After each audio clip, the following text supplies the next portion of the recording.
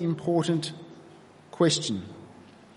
And because it's an important question, and because it's a question that comes from God and from His Word, we need Him, as we're going to see, to make what we need to know clear. So we come before Him in prayer. Heavenly Father, we don't approach your Word thinking that we are its master, but rather it masters us. It reveals to us who you are. It reveals to us who we are, and sometimes we don't like that. But Lord, it is for our good to have all of our failings exposed and to have all of your wonderful provisions and blessings shown to us and held out to us. So Lord, as we ponder this question today that Jesus asked his own disciples, who do you say that Jesus Christ is? We pray that we would all personally think through and give an account for our answer to that most important life and death question. So Lord, we pray for the working of your Spirit in our time together, for me as I speak, and for all of us as we hear and respond to this question that you have put before us. I ask in Jesus' name, amen. So today we're looking at the most important question in the world. So regardless of how tired you are, regardless of what things have gone on during your week, you can't afford to miss what we're talking about this morning. And when I say you can't afford to miss it, it's not Steve's sermon that you can't afford to miss. It's not me that you can't afford to miss. You can quite easily miss me. In fact, I don't care if you forget who I am the moment you walk out of here. But rather, because it is God's message through his word. So what is the most important question that we're looking at? I mistakenly have already given it away, but let me rule out a few. It is not the question of, are you a Christian? The most important question is not, do you go to church? The most important question is not, where do you think you will go when you die? The most important question is not, what do people say about you? The most important question is not, have you lived a pretty good life? In fact, your answer to every single one of those questions is worth absolutely nothing if you get this question wrong. If you get this question wrong, you will not clearly see who God is, who you are, or the world in which we live. But on the other hand, if you do get it right, it is the key to both understanding and having everything.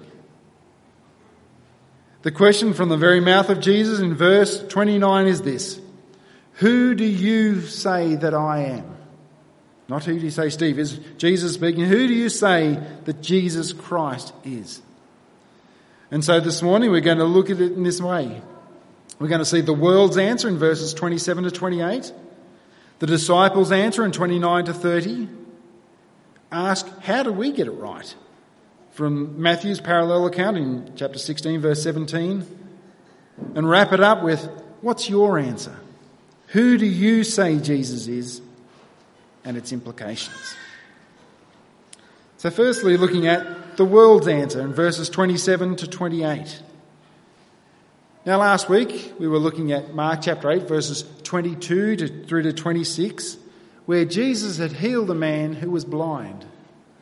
And it was an unusual healing because it's the only healing that Jesus ever does that does not happen perfectly and instantly. It takes place in two stages of a little bit of sight before coming to fullness of sight. And we saw that the context said something about the meaning of why Jesus would heal in two stages. It wasn't that Jesus didn't get it right the first time around. He was providing a message and an encouragement and a teaching opportunity for his disciples. Because just before this had taken place, his disciples had seen Jesus multiply bread in phenomenal proportions. He's seen them take 5 loaves of bread and somehow feed 5,000, just the men plus the women and the children, and still gather up 12 baskets of food left over. We see him multiply again for 4,000 people and take up 7 baskets. And then the disciples, when they get on the boat, ask the question, we've got no bread. What are we going to do? And Jesus, aware of it, said to them, why are you discussing the fact that you've got no bread? Do you not perceive or understand? Are your hearts hardened? Having eyes, do you not see? And having ears, do you not hear? And do you not remember? Jesus was questioning the disciples. Do you not see? You've got eyes, but do you not actually see? Do you not see who I am and what my mission is? And after Jesus asked that question to the disciples, before their very eyes is a man who was blind. And he asked him a similar question, half spitting on his eyes, putting his hands on his eyes. And he asked this man, what do you see? To which he says, I see people, but they're kind of blurry. They kind of look like trees walking around. Then Jesus lays his hands on his eyes again, and the man is able to see clearly. There was a visible demonstration before his disciples, just as it was for this man born blind. Coming to see and perceive at all is a gift which comes from Jesus Christ. And coming to see in its entirety is a gift that is given and is by Jesus Christ alone. For the disciples, what little understanding that they had to recognise Jesus had given them understanding. And this same Jesus is the one who will continue to open their eyes that they might see him and his mission clearly. To use the language of Paul to the Philippians, the one who began a good work in them would bring it to completion on the day of Jesus Christ. But then for the disciples, on their way to Caesarea Philippi, which was actually quite a pagan area, it's strange it happens in that setting, Jesus turns to the disciples and asks them a question about, well, what is it that you see? What is it that you disciples see? But before he asked the disciples, he asked another easier question. What do other people see? What's the popular opinion of the people? He asked his disciples, who do people say that I am? And they told him, John the Baptist, others say Elijah, and others say one of the prophets. Jesus doesn't say, what are people saying about the things that I do? He says, who do people say that I am?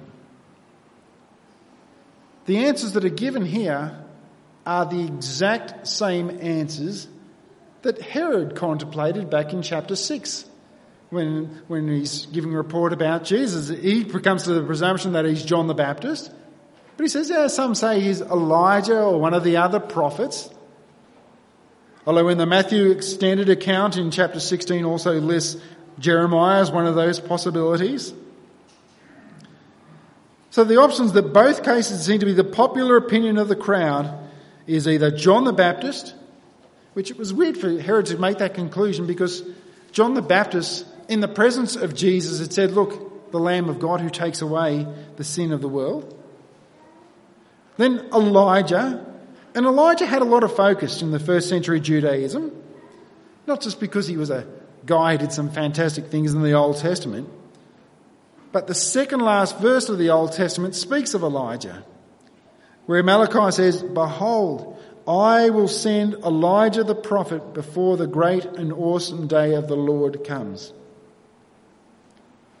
So they're expecting that before the great and terrible day of the Lord, Elijah would come. Now remember, Elijah didn't die. He was taken by a chariot of fire into heaven in 2 Kings chapter 2 verse 11. And it was prophesied that this Elijah would come before the day of the Lord.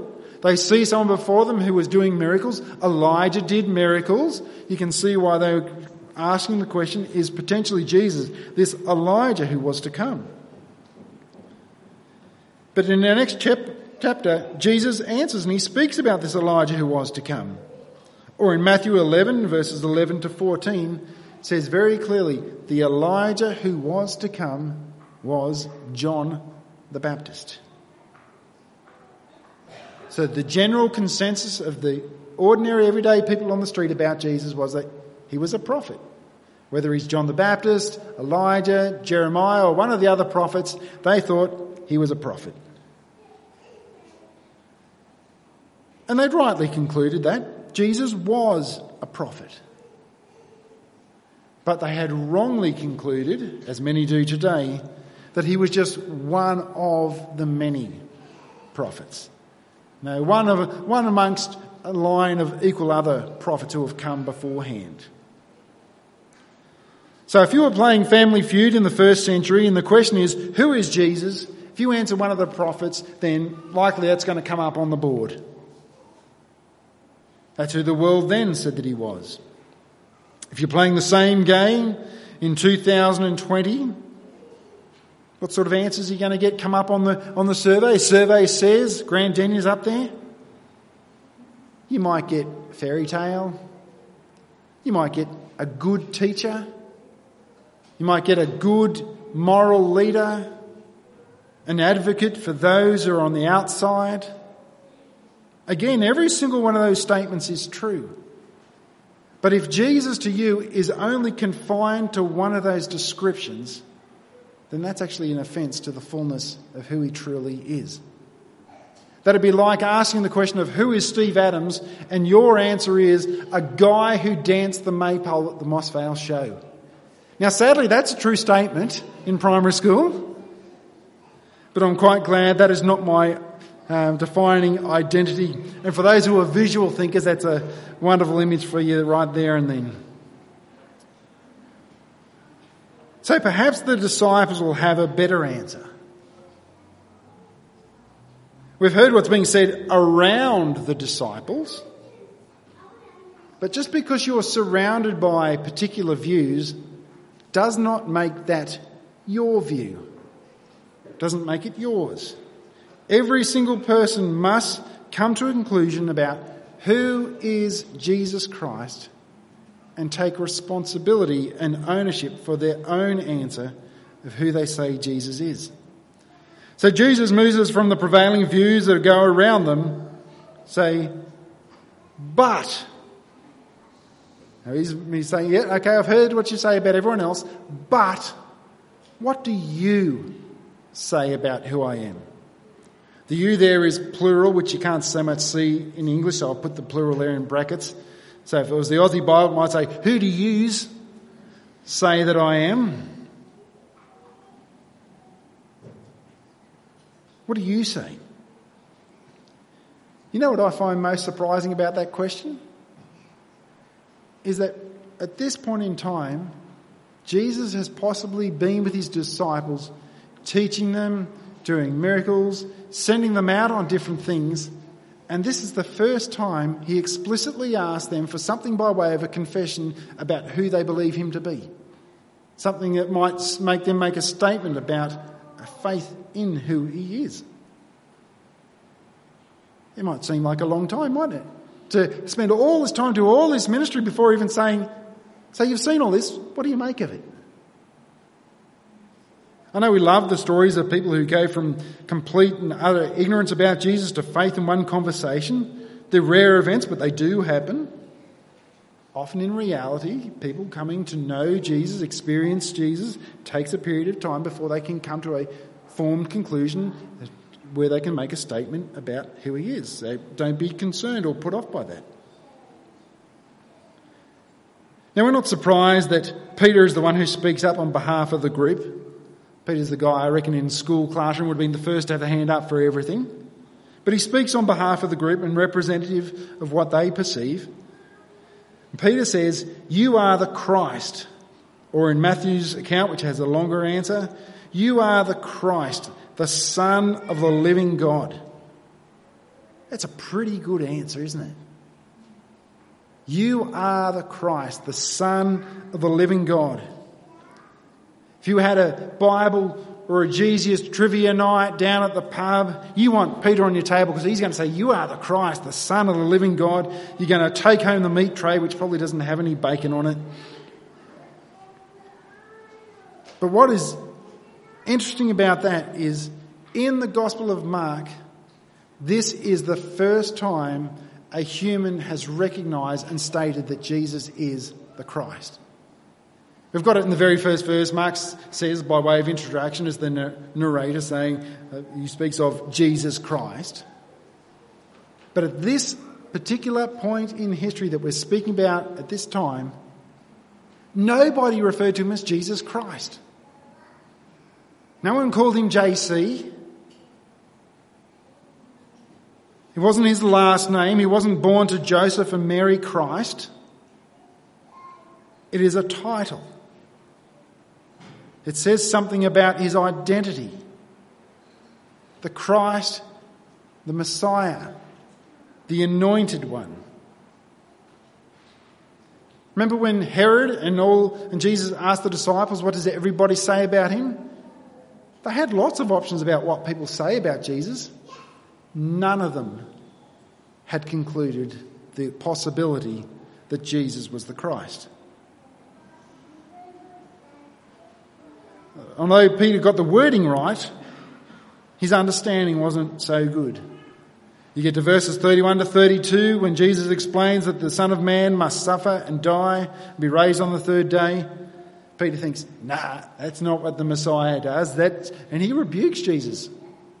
And we'll look at that in a couple of weeks' time, that specific account. What we see for Peter and the disciples, there was no understanding that a Christ, a Messiah, the Anointed One, could suffer. Now, in our point in history, we can look back and think, he's got Isaiah 52, 53, how clear could it be? But there is no understanding in the first century Judaism that associated those verses with connection to the Messiah or to the Christ. Hence why they didn't make the connection of those two things. The term or the title Christ just means Messiah or Anointed One. And what we saw last week in the Old Testament, there are three groups of people who were anointed. That is, anointed with oil, set apart for a particular purpose by God. They were prophets, priests, and kings. So there have been others who have been anointed ones in the Old Testament, but never before in all of Scripture has there been one who's fulfilled all three of those roles. You've got Melchizedek, who was both a king and a priest, but he wasn't a prophet. You've got Moses, who was a prophet, and he served sort of as a priest at times, but he wasn't a king. You've got David, who was a king and a prophet, but he wasn't a priest. But still, every single one of these previous anointed ones pointed forward to the perfect and final anointed, the Christ, the Lord Jesus Christ, who is described in the Scriptures as the priest in the order of Melchizedek, Psalm 110 and Hebrews 5 and 6, who's described as being the prophet like Moses in Acts 3:22 and Deuteronomy 18. The king who's descended from David, Acts chapter 2 and 2 Samuel 7. So the disciples were right in recognising that he is the Christ, but they still had a long way to go in terms of their understanding of what it meant for Jesus to be the Christ. But how did they even arrive at this conclusion? If nobody else had come to the conclusion that Jesus might be, or that he actually is the Christ, how did they get there?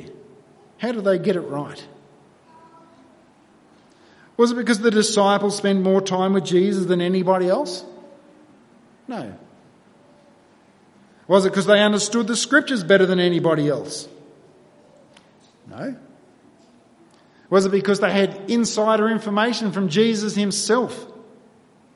No. So how did they get the answer right? have a look at that, we need to look at Matthew's more detailed parallel account of this same event. When Peter replied, "You are the Christ, the Son of the living God," Jesus answered him, "Blessed are you, Simon Bar-Jonah," just means son of Jonah.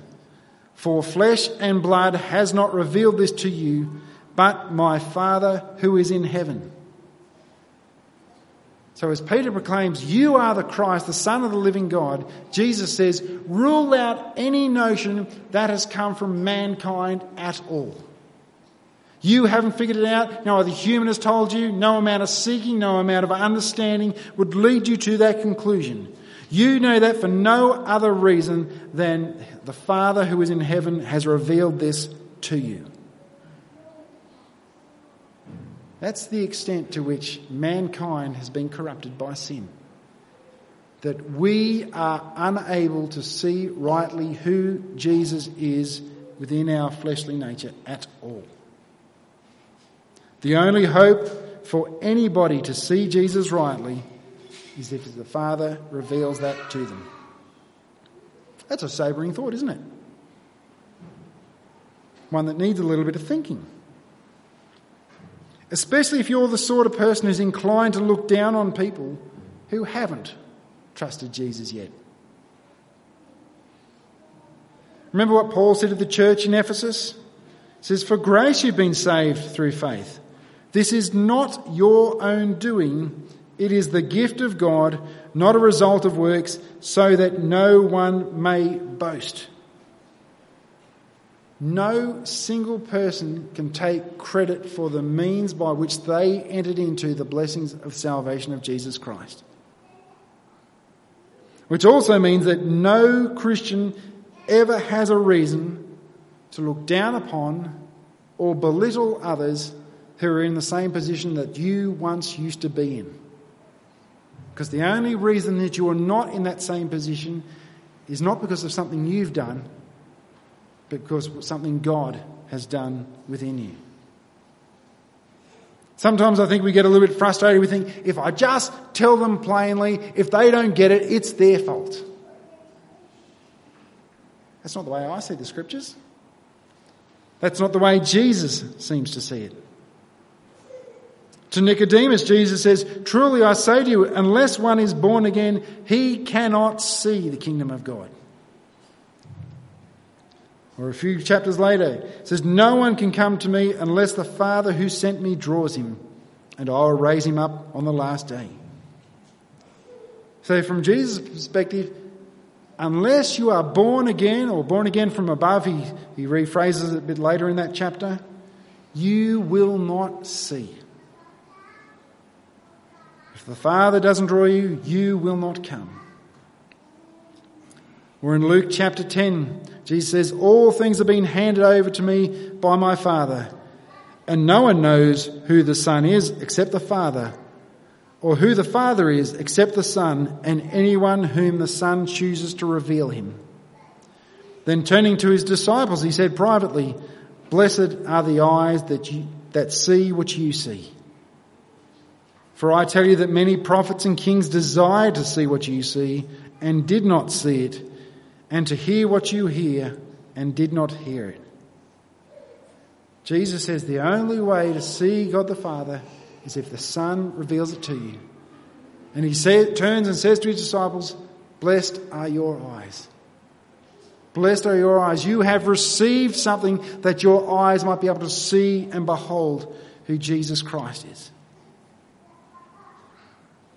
So we shouldn't be discouraged about the fact that it's not within our power to open someone's eyes to see the gospel. Instead, we should be encouraged that it is a supernatural act of God, of a God who has chosen a people before the foundation of the world and who has expressed a desire that all people would come to repentance and understanding of the truth.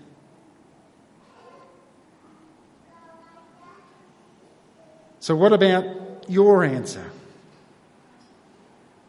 We've seen what the general crowds say of Jesus, both first century, and we've talked a little about common perceptions today.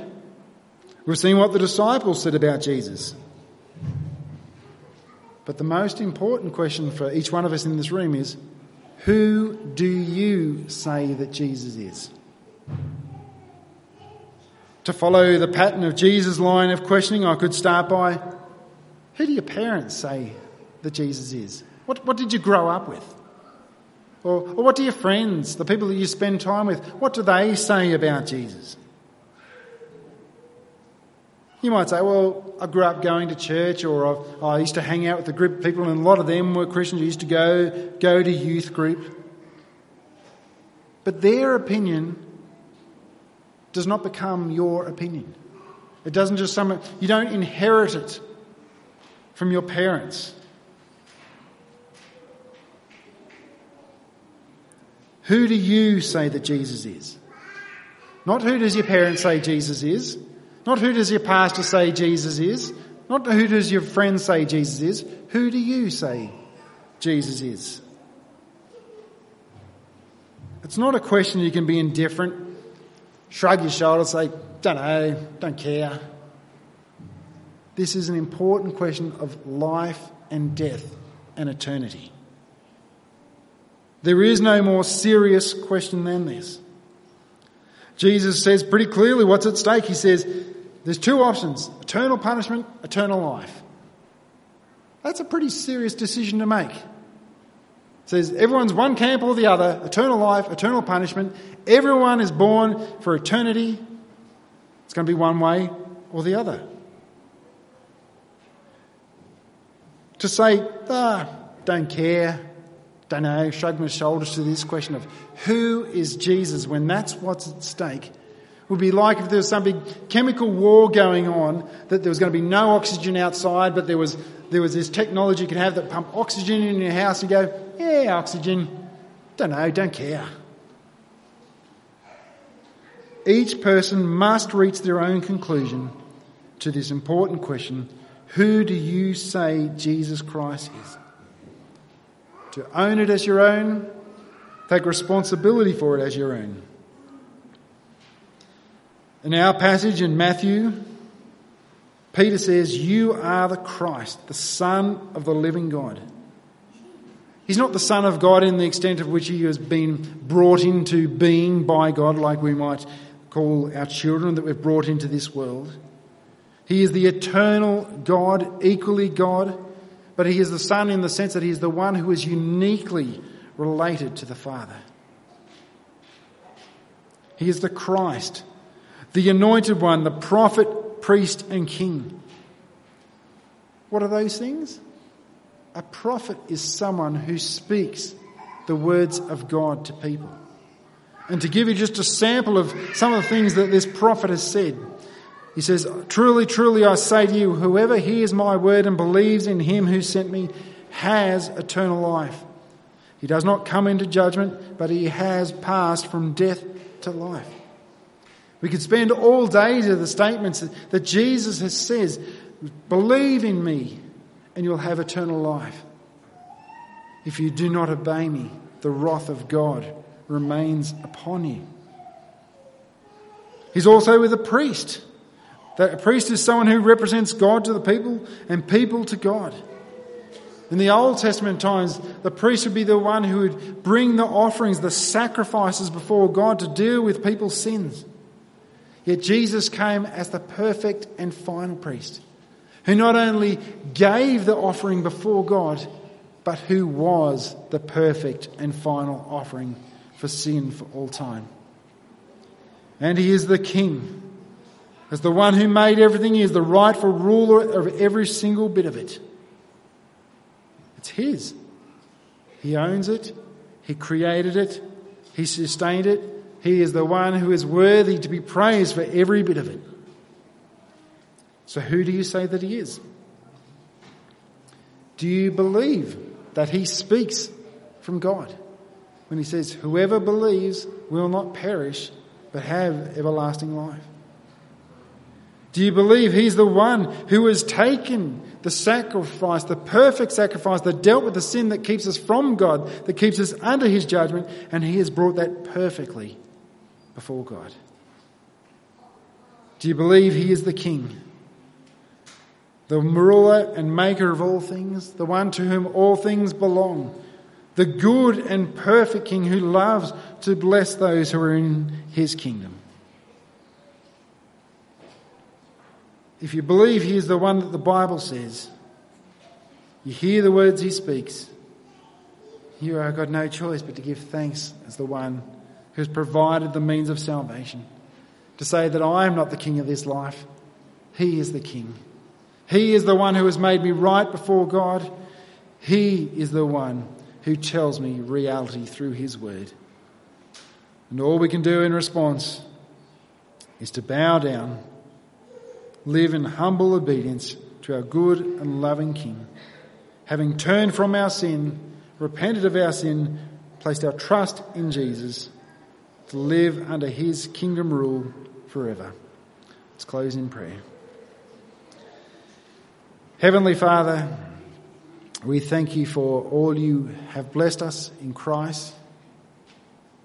We thank you that you speak, that you have made it very clear the way by which we can be saved, and there is no other name under heaven or earth by which we can be saved other than Jesus Christ. Lord, this is an important question for us. It's an important question for the entire world, for which all of us will give an account. Lord, we thank you that you are the Son of God, the Christ, very fully God, begotten, not made, eternal with the Father from all time, eternal for all time, the returning King who will come and judge the living and the dead. We give you thanks that you have made him known, that he has died in our place, that we might be brought into your family. We give you praise and thanks in Jesus' name. Amen. Now there's going to be a quick break while I go grab some things that I didn't get in what I normally would do in our intermission to prepare for communion. I'll be back.